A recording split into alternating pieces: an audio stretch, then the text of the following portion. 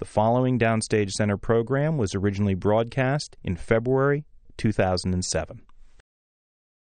Welcome to Downstage Center, a presentation of XM Satellite Radio and the American Theater Wing. I'm John von Soosten, Program Director of XM 28 on Broadway. And I'm Howard Sherman, Executive Director of the American Theater Wing. Today we're joined by a very well-known actor and director as well, Len Cariou.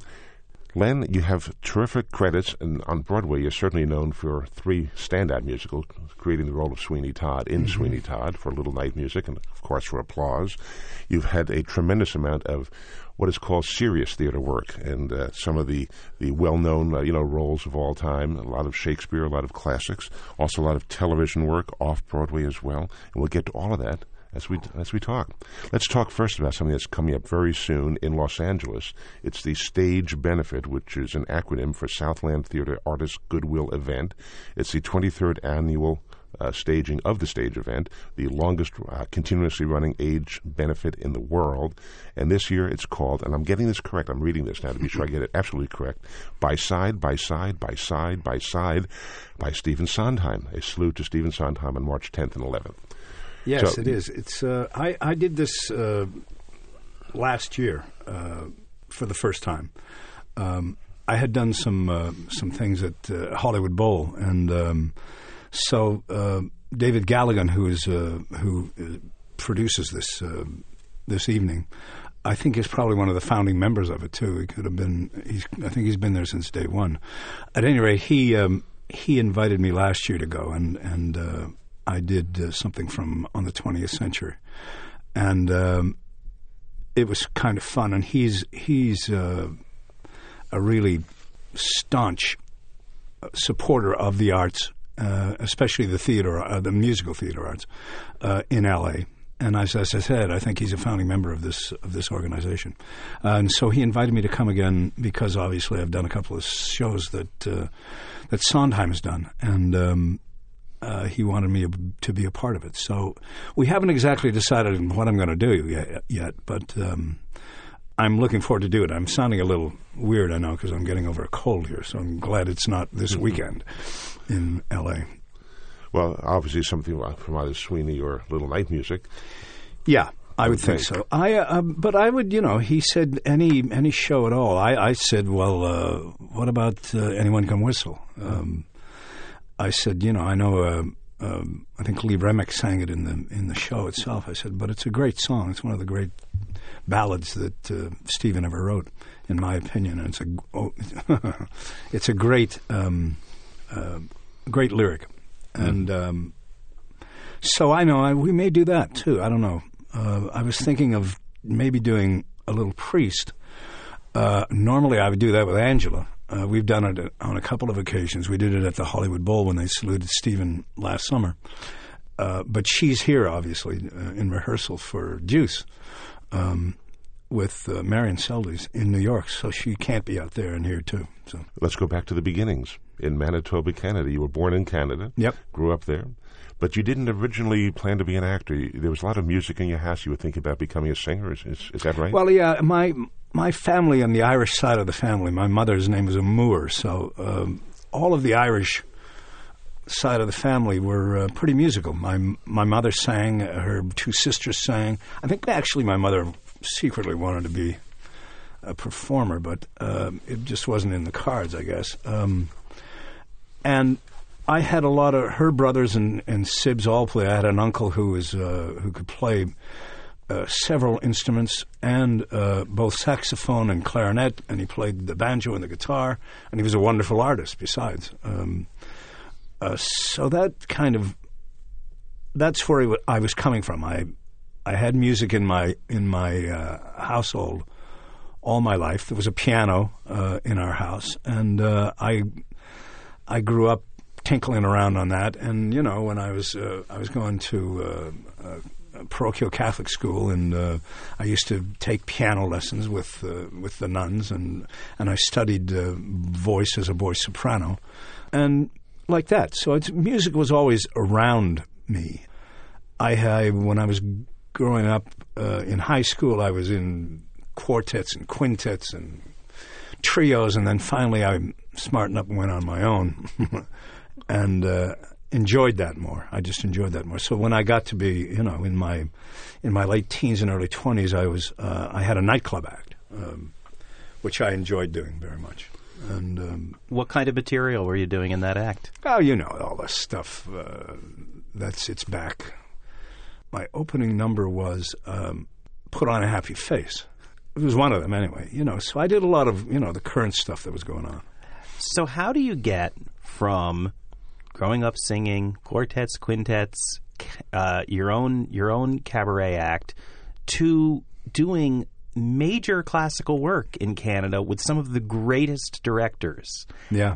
Where did that transition come? Well, it was unbeknownst to me. My mentor in the theater was a man by the name of John Hirsch, who founded the Manitoba Theatre Centre, and really set up the prototype for all regional theaters.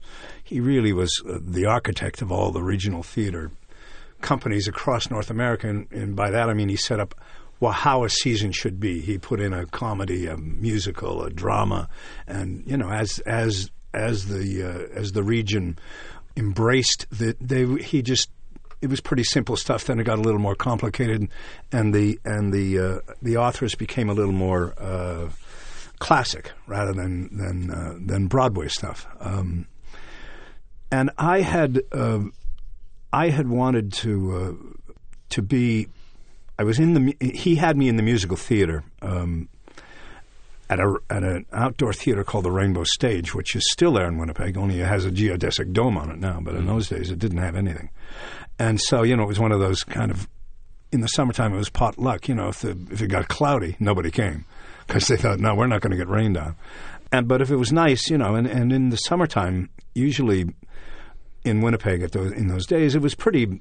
You could pretty much count on the weather because it was so the temperatures. Nobody ever believes me when I tell them this, but from the winter to the summer, the height of summer, there was like 160-degree difference in the temperature. Wow. It would get up to be 100, 110 in the summertime, in August and July and August, and 40 to 50 below in the wintertime. So it was kind of an amazing place to grow up in. But I'm getting off the subject, I guess. But John actually had me at Rainbow that summer, and decided that he wanted me to go to come and audition for the first play that he was going to do, which was not yet the Manitoba Theatre Centre. It was called Theatre 77. But he wanted to form a professional company. That Theatre 77 was the amateur company. There was no professional theater in the city. And he wanted to change that. So he invited me to come and be a part of the first season of the Manitoba Theatre Centre. And the first play they were going to do was Mr. Roberts. He said, I would like you to think about playing Ensign Pulver. And I said, okay. I didn't know from Mr. Roberts. I'd never seen a play at that point in my life. And so I said to a friend of mine, John has asked me to come in and read for Ensign Pulver. I said, but, I said, how good could it be? I mean, I was a sea cadet at school. I knew what an ensign was. I said, how good could the role be? And he looked at me and he said, schmuck. Jack Lemmon won an Academy Award for playing Ensign Pulver. And I went, oh. So I kind of went, that kind of woke me up, and I went to the library and got a copy of Mr. Roberts and read it and thought, aha, they may have created a monster here. And indeed they did, because, the role is an incredible role. And John cast me in it. And naturally, he's going to get a lot of really good press, which I did. And John was terribly afraid that I would let it go to my head. And I promised him that I wouldn't. Now, how old were you at the time? I was 20, I think.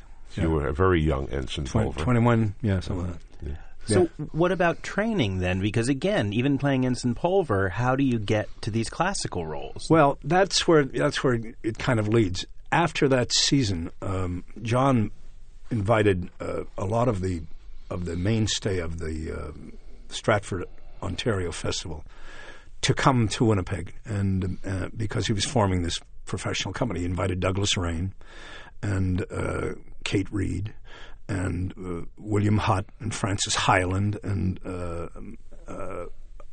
I'm going to forget a bunch of people. So I then went on and was in a couple of other plays that season. I know, but I'm trying to remember if we did that season, if it was, it might have been that season that we also did, Zoe Caldwell came in, and Douglas Rain did Playboy of the Western World, and I played a small part in that. And they were both going to Stratford. John, unbeknownst to me, had said to them, look, I think this kid's got talent, and I think he should go to Stratford. That's the only place he can go, to broaden his horizons a little. And so that's what he did. He threw Dougie Rain and Zoe Caldwell, and he, I think, wrote a letter to Michael Langham, who was the artistic director at Stratford, Ontario, then, and said, I think you should hire this young man, as cast, whatever it is, but he needs to get that exposure. And all of a sudden one day I got a telegram out of the blue, totally out of the blue. And I was so naive in those days, it never even occurred to me that John had engineered it. I never thought of it until, of course, I was in the room with him. And I said, look what I got. And he went and smiled at me. And I went, oh, Christ. Don't tell me. Why didn't I think of it? But I was invited to come. And so I went. And they still exist now in those companies. There was a training program. There were resident voice teachers, movement teachers.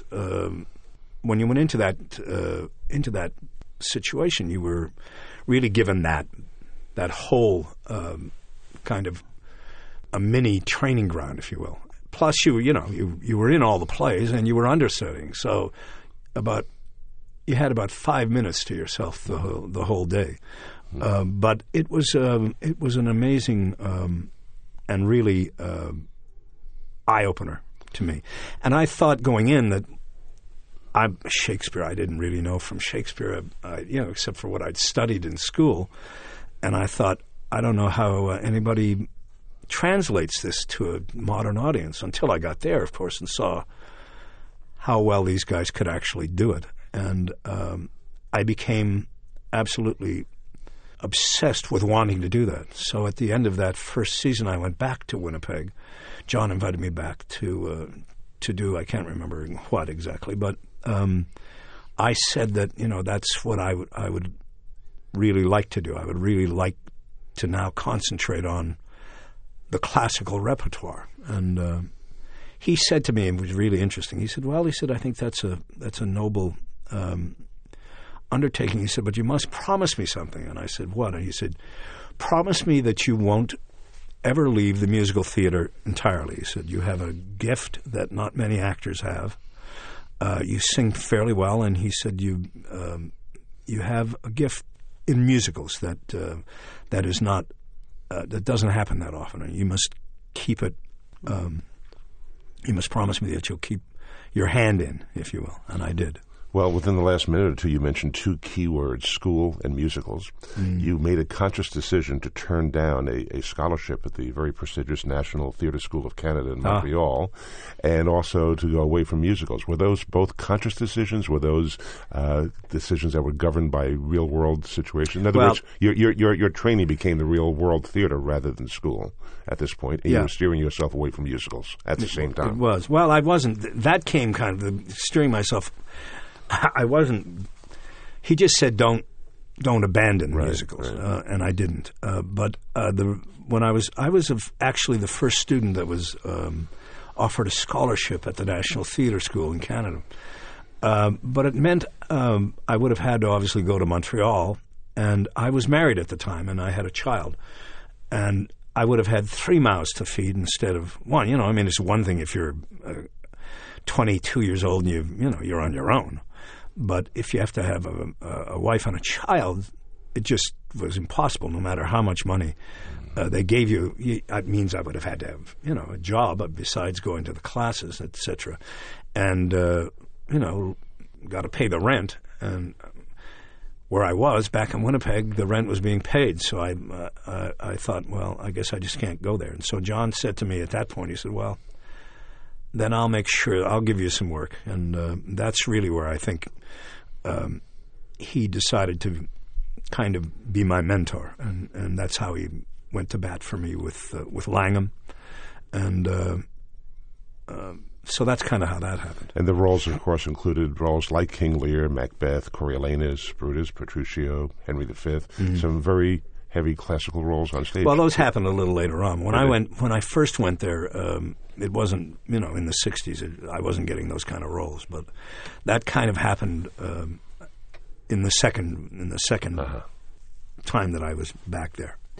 Ultimately, it was classics that brought you to Broadway. It's amazing that when we start a show talking about shows like Sweeney Todd, Night Music, and Applause, you think, oh, this is someone who came up through this chorus ranks.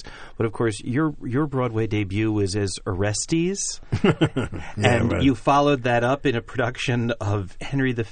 Yes.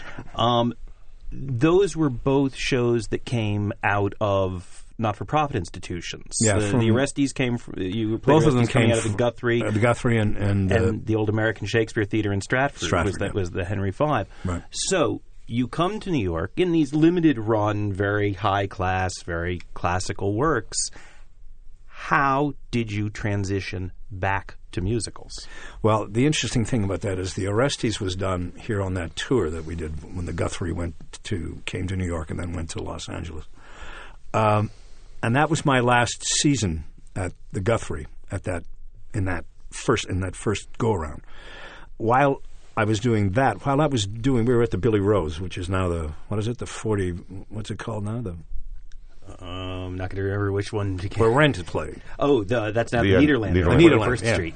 Yeah, it was the Billy Rose Theater, right? And that's where we did it. And I have a feeling that Michael Kahn came to see it.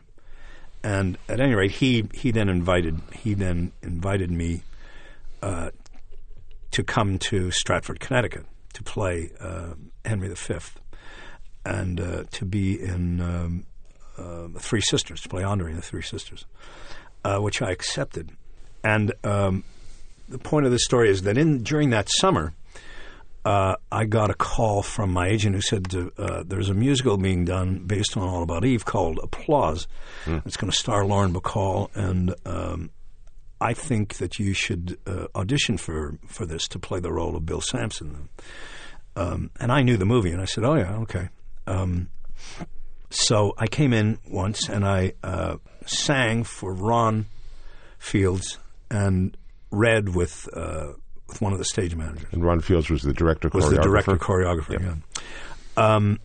And he said, "Thank you very much. Nice, very nice. Thank you. You'll be hearing from us." And I thought, we've all heard that before.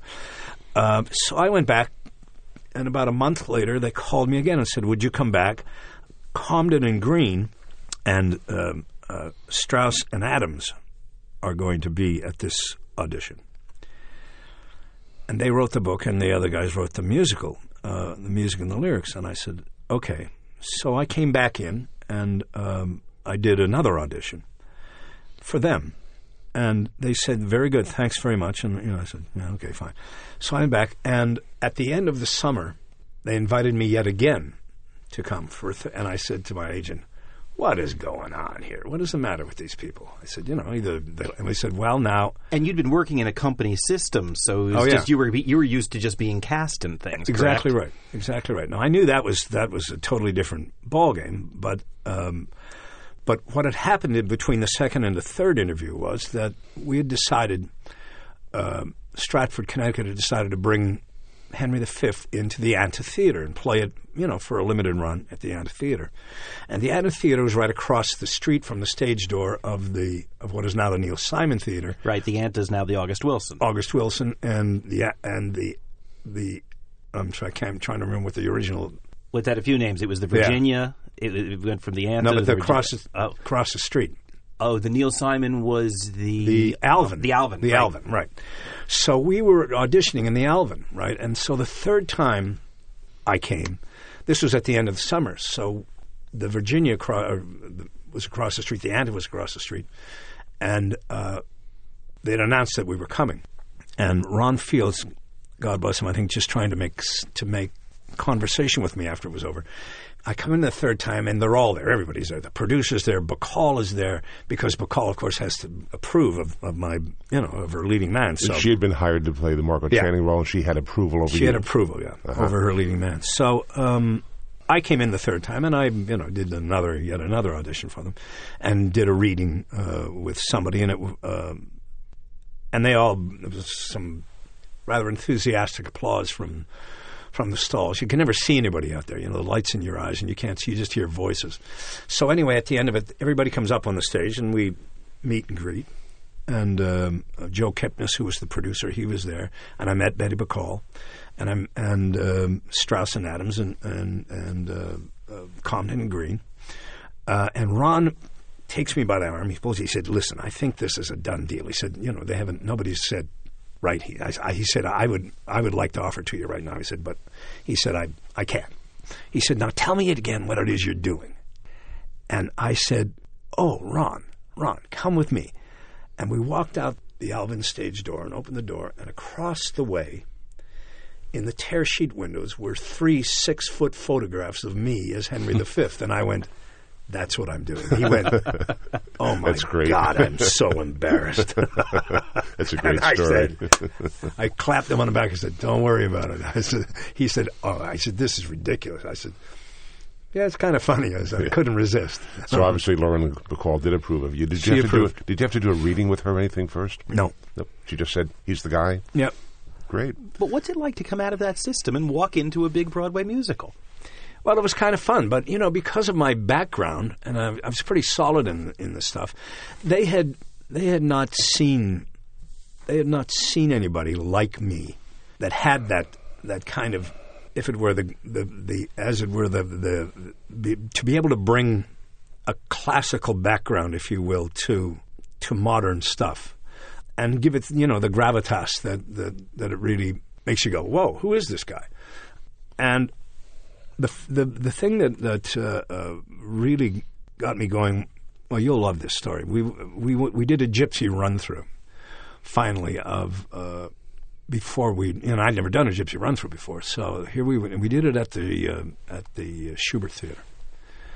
Have you ever been to one of those things where everybody in the business is there, and all that's on the stage is a piano, and a couple of chairs. There's no set whatsoever, and we just do a run through for the gypsies in the business, who are the dancers and the singers that are working on Broadway, and who otherwise wouldn't be able to see a show because they're working. And it also gives you a live audience to perform in front of. But it's the first live audience calling you it have. live, and live is putting it mildly. Yeah, gypsy run through. They were on fire, these people. Now that was really special, because it was my first one, and people poured up onto the stage after it was over, and it was a lot of big buzz about the show. And a man came up to me and shook my hand. He said, "I think you're the best leading man I've ever seen." And I said, "Thank you very much." And he said, "Really, I mean that." And I said, "Thank you, sir." And he walked away, and Ron Field came up to me and said, "What did Hal say?" And I said, Hal who? And he said, "Come on." I said, "No, I don't know who you mean." He said, "Hal Prince." I said, "I don't know Hal Prince. I'm sorry." Oh, and he said, "The guy who with the glasses on his head, like this." He said, he shook your hand. You were talking. He said, I said, "Oh, that's Hal Prince?" And he said, "Yeah, that's Hal Prince." And I said, "You really want to know what he said?" And he said, "Yeah, I do. And I said, "Well, I'm not going to tell you yet. I'll wait. I may have to use it." When I renegotiate the contract. Right, exactly. Well, as I recall, you had the first real song in the show. You came out and you sang a song called "Think How It's Gonna Be." Think How It's Gonna Be. Yeah, as the character Bill Sampson. Now, what was the purpose of that song, and how did it work to set up the show? I'm leaving her. I'm leaving her alone. Margot Channing. Margot Channing, yeah. And I'm a director, and I'm going off to do. I think I was going off to do another movie or something. So it's the first song in the show. It's the first ballad. And she's saying, "Don't go, don't go." And I say, "Hey, come on, I got to go. I got work to do." So you just kind of, you're talking, and all of a sudden you're singing. And it's pretty interesting. There was a song. This was a replacement song. Think How It's Going to Be. When we were in Detroit, it was a song called It Was Always You. And Charlie Strauss, I remember he said, "Oh, we've got Tony Bennett lined up to record this after we open." So he said that, and it was a really nice song. The first lyric was, "It was always you. No one else ever got to me like you do. Strange, I always knew." I'm forgetting now. But it was a really nice song. But it wasn't landing. It just didn't land. And they kind of were worried about why. And I think they said it was because of the sense of the lyric. It was always you was kind of like, I'm going away, and it just, I don't know, somehow didn't land with the audience. Wasn't the right show to open, maybe, song or to open the show. Song to open the show. Yeah. Anyway, so they changed it to Think How It's Going to Be. So this man you really didn't recognize came to you at a gypsy run-through and said you're a great leading man. And a couple of years later, he decided to put you in one of his shows. How exactly did Night Music come to pass for you? It's interesting. It's a pretty interesting story. I was at the Guthrie doing the season there, and the musical was sent to me without any music. It was just the book that Hugh Wheeler had written, and it read almost like an ennui play. It was really, really something. And at that point, that was the only thing they had. They had no lyrics. Stephen hadn't written any lyrics yet, so it was an opportunity for me to go and sing for Sondheim and for Prince. They wanted me. The role they were wanting me to audition for was a role of Count Carl Magnus. And I read the thing, and at that point, I had played that guy, 5 Ways to Tuesday, and I didn't really want to play it. But I obviously didn't want to. I thought, I really should go and sing for these people, because I don't want to just say, get out of here. I'm not going to come. After all, they were Hal Prince Yes. and Stephen Sondheim. So exactly. So I went and sang for them. And Hal said to me after that, he said, "Have you read the new version of the script?" And I said, "No, I haven't." And he said, "Well, here, take a copy of it and read it overnight." And he said, I'll call you tomorrow. And I was on, I'd just come up. Because we were in rep at the Guthrie, I had I had like 4 days off or something. So I stopped I had the Sunday off. I came up here on Sunday and saw them on Monday and went back for Wednesday. I think I had to go back. So I reread it, and I thought, and now there were some lyrics in it. And, the lyrics, if you know this show at all, the lyrics are brilliant. Just brilliant. Well, they always are with Stephen, but... And it just seemed to me, I think the lyrics for Now were in this script. And I think the lyrics for Carl Magnus's song in the first act, can't think of what it is. Anyway, I thought it was really good. So Hal says to me, "Did you read it?" When we talked the next day, he said, "Did you read it?" I said, "Yes, sir, I did." And I said, "I think it's really good." I said, "The lyrics are incredible." I said, I imagine the music's even better." And he said, "Well, yes, it is." And he said, "So what did you think of the role of Frederick Egerman?" And I said, it's a wonderful role." I said, "But," he said, "Yeah, well, we would like you to play it."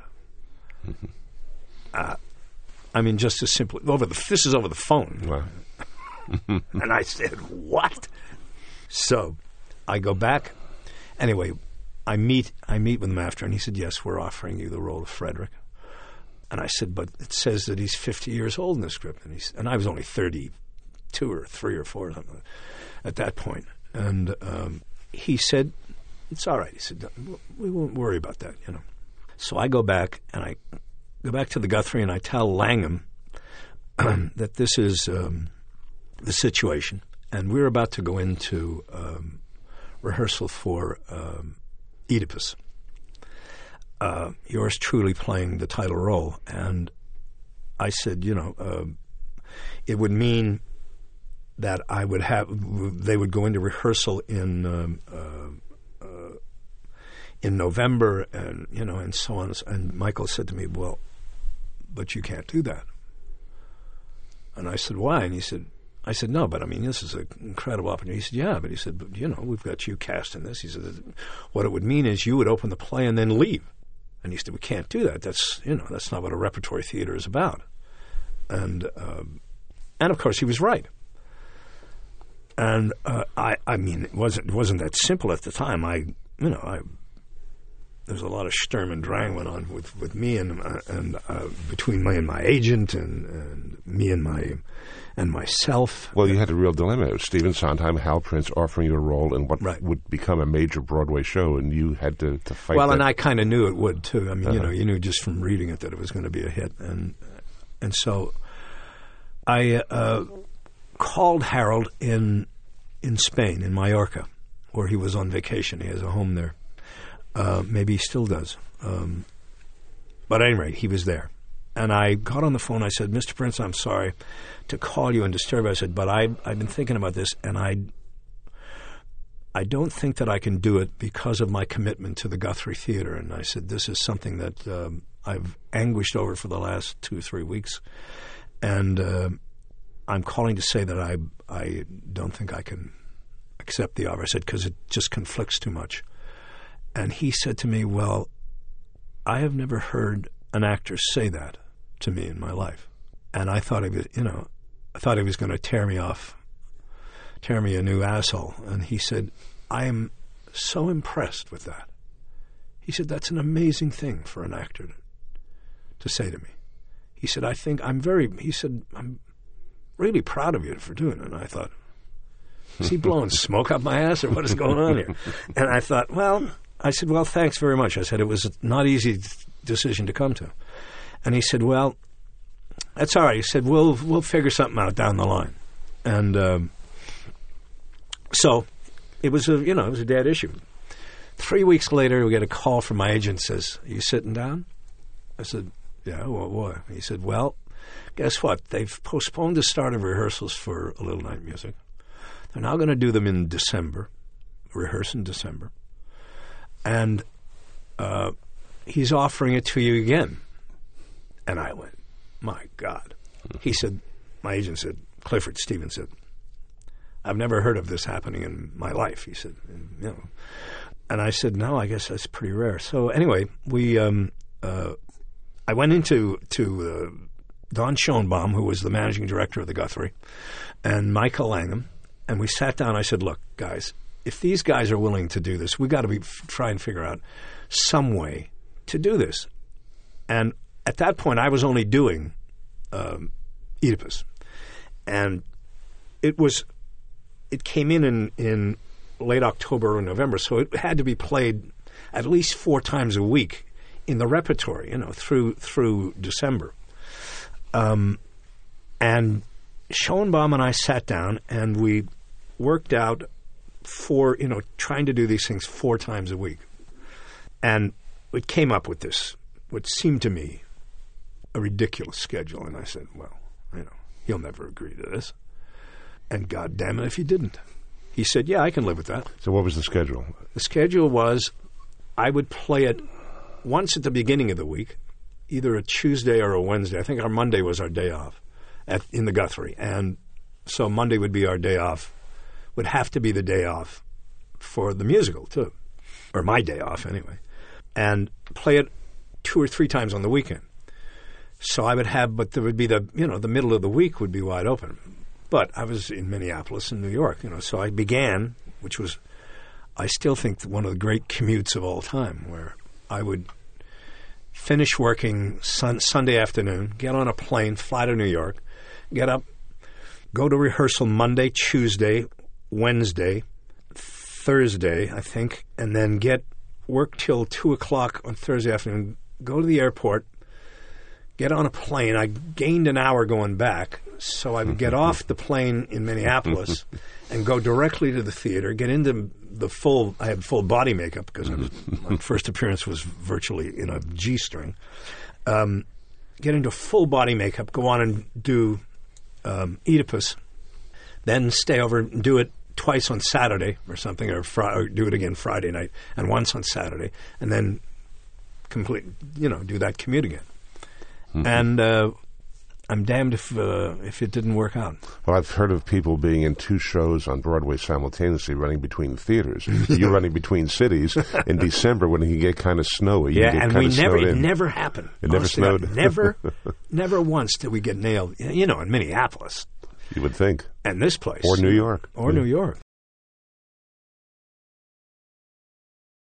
We notice in your credits that there is one Broadway show directed by Len Cariou. Mm-hmm.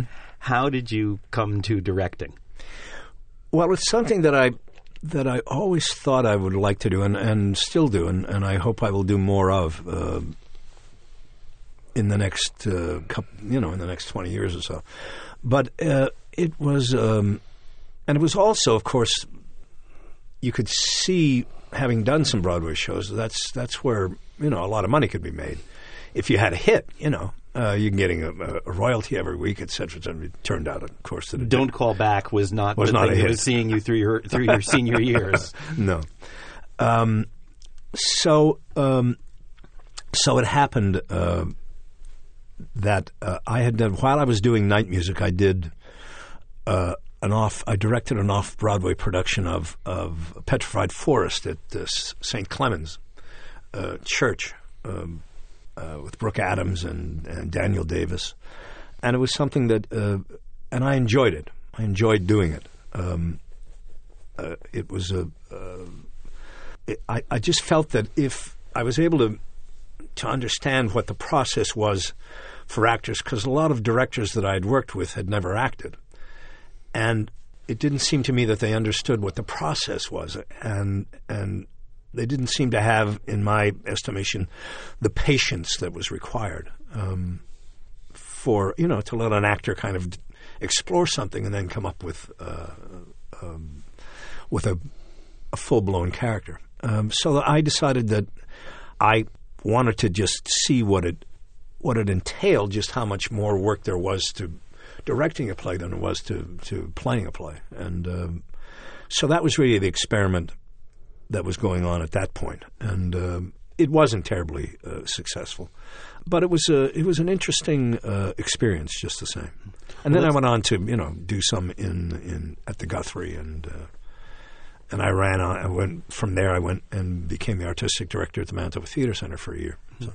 Well, let's flash forward, given the time that's left to us today, and ask you about when Sweeney Todd came into your life. And how that happened. That was when I went to I'd taken a job as artistic director of the Manitoba Theatre Center, which started where I started.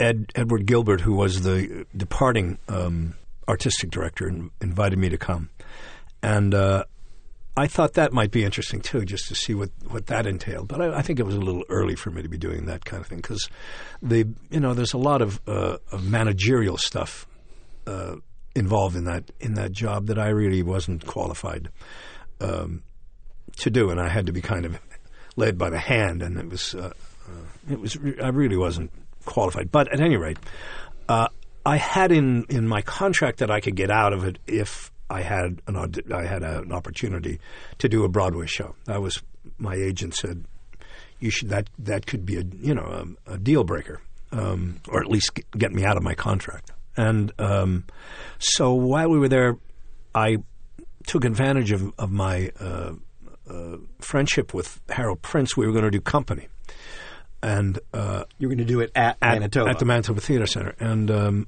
I called him and said, "Would you mind sending me your stage manager's copy of from the original?" And he said, "No, not at all. He said, and by the way, Stephen's written a musical for you." And I said, "Oh, really?" He said, by the way. Yeah, by the way. But Stephen hadn't bothered telling you he was writing this musical for you. And I think that was Hal's phrase. I don't think it was Stephen's phrase. I think it was, maybe he did. Maybe Stephen didn't even know it at that point. But it's Hal had already just cast me, and he said, "So I'm going to send it along too. Just there's a rough draft of the story, anyway, so you can get an idea what it's about." And I said, "Okay." And so I get the stuff, and I'm terribly curious naturally, and I start to read it as soon as I get it. And I thought, these guys have lost their minds. I mean, this is ridiculous. And I said, no. Anyway, there's a lot of other stuff to do, and I was directing a play at the time. So I didn't. On the weekend, I reread it, and I thought, well, it's pretty interesting. I mean, I suppose if it's really romantic music, maybe they can, maybe that's how he'll approach us. But I mean, it's such a bizarre. Was there any music included No, in what you? none. It was just the script Nothing. for the dialogue. Nothing at all.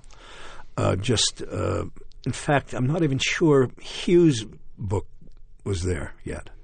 It was. They gave. I think he put in the Penny Dreadful that it was. Well, the taken Christopher from. Bond that the they Christopher adapted Bond from. thing. Yeah.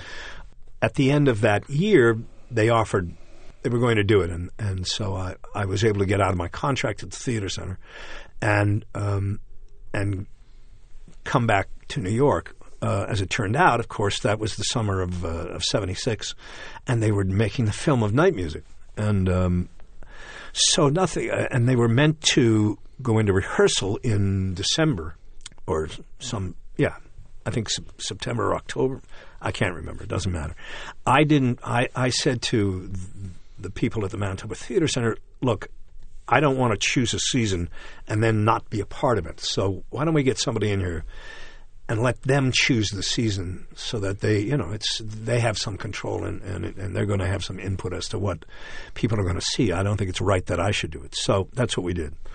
And so I was gone, as it were, by the time the summer came at the end of the first year, and came back home and got the phone call in the middle of the night from Hal in London saying, can you come over here and be in the film of Night Music? Because Peter Finch, I think, got cold feet, and so we have to, So I said, well, sure, I guess, Got on a plane, went to London, and sang with Elizabeth Taylor. And she, of course, had to approve of me. And then that happened. So now this is a long way about getting to your point about Sweeney. So obviously the summer was spent doing that, and Stephen wasn't writing any music for any other musical. He was dealing with, the film adaptation. And along came December, along came the end of the year, and they said, well, we've got to put it off, for another year. So that's why it didn't get done then. But I was, then I was kind of guilty saying, well, I could have, if I'd known that, I could have stayed in Winnipeg and done, that stuff. But those things, you never know about those things. So you did get cast as Sweeney Todd. Angela Lansbury did get cast as Mrs. Lovett, right, in Sweeney. Did she have approval over you? Did you have approval over her? Was it just a mutual thing? No, I think it was a mutual Just thing. mutual? Yeah. I think that was... Hal had decided I was going to play that from the get-go, and I think he decided she was going to play it from the get-go. So how did you then see the character of Sweeney? You obviously read it as being developed. How did you interpret Sweeney as what it became, and as obviously what won you the Tony Award? Well, it's pretty much there. I mean, it wasn't very difficult to get behind a guy who had been wronged in the first place. So I mean, what he became is another question, but. He was kind of like an anti-hero, if you will, when he comes back, and he's coming back, and he's been wronged very badly, and he's seeking revenge. Mm-hmm. And once he gets a taste of it, he kind of likes it. Can you remember what that very first preview performance of that show was like? Because as a topic, people coming into that unawares. Now anyone who knows musical theater understands what they get with Sweeney Todd. What was that first public performance like? Well, it was kind of weird because we didn't go out of town. It's the first time I think that a show didn't go out of town. Well, you couldn't move that set anywhere. And so the first preview, we had, as we were doing the tech rehearsals, the Pie Shop wasn't cooperating, and it would not go on or off. Sometimes it would lock in position. They couldn't get it off the stage or get it back on in time. And as we were getting closer and closer to the first preview, we had not teched the entire show. And we had not teched the finale of the show on the first preview. And I remember saying to Hal, I said, how does this fucking thing end? We hadn't done it in about 4 days. And he said, what? I said, what do I do at the end? I forget. And he said, you go out the back door and you slam it. I said, oh, right, okay. So we did it. And of course, in the first preview, we were having still having troubles with this getting the set, the pie shop on and off. And I think we had to stop it 2 or 3 times technically. So the impetus of the show got stopped, and it would come to a screeching halt. And at any rate, to get to the answer to your question, that at the end of it, I think ran about 20 minutes longer than it ever on that first preview. It was probably 20 minutes longer than it actually ran when we finally finished it. And but I came backstage. I remember coming backstage and standing outside my dressing room's door was Stephen Sondheim, and he looked at me and he said, "They understood it. They fucking understood it." And he grabbed me in an embrace and hugged me and said, he said, thanks. And he was running around. He was deliriously happy. And, then we sat down and said, okay, now obviously what do we got to do? First of all, we got to get the set right. And, so they had to rebuild the pie set and, the pie shop set. And then we had to, as we went into previews, we learned that we had to trim it down a bit, so we had to take out some material. But it was an extraordinary piece of writing. It's an extraordinary work, and it just, I think, absolutely, totally gobsmacked most of the audience. They didn't know what the hell they were seeing, but they knew it was good. They just knew it was good, and we were all pretty potent at that point. We knew we had something by the tail. We knew it was great. Whether it was going to last, whether they're going to know it or not, remained to be seen. But as it turned out, everybody got it. Well, you used the word extraordinary about the work. So, too, was your performance. You did win the Tony for creating the role of Sweeney Todd. And it's a nice thing to have on a resume that you created with the original Sweeney Todd on Broadway. Yeah, sure is. And just looking at the clock, we've just about run out of time here. Oh, have we? There's another 25 years to cover. That'll be part 2 on a future date, I would hope. Well. So on that note, Len Cariou, thanks so much for being with us today on Downstage Center. It was my great pleasure, guys. Thank you. Thanks, Len. For the American Theatre Wing, I'm Howard Sherman, reminding our listeners that these programs and all of the educational and media work of the American Theatre Wing is available online, on demand, for free from our website, www.americantheaterwing.org. And for XM Satellite Radio, I'm John Von Soosten for Downstage Center. That's a wrap, and thank you.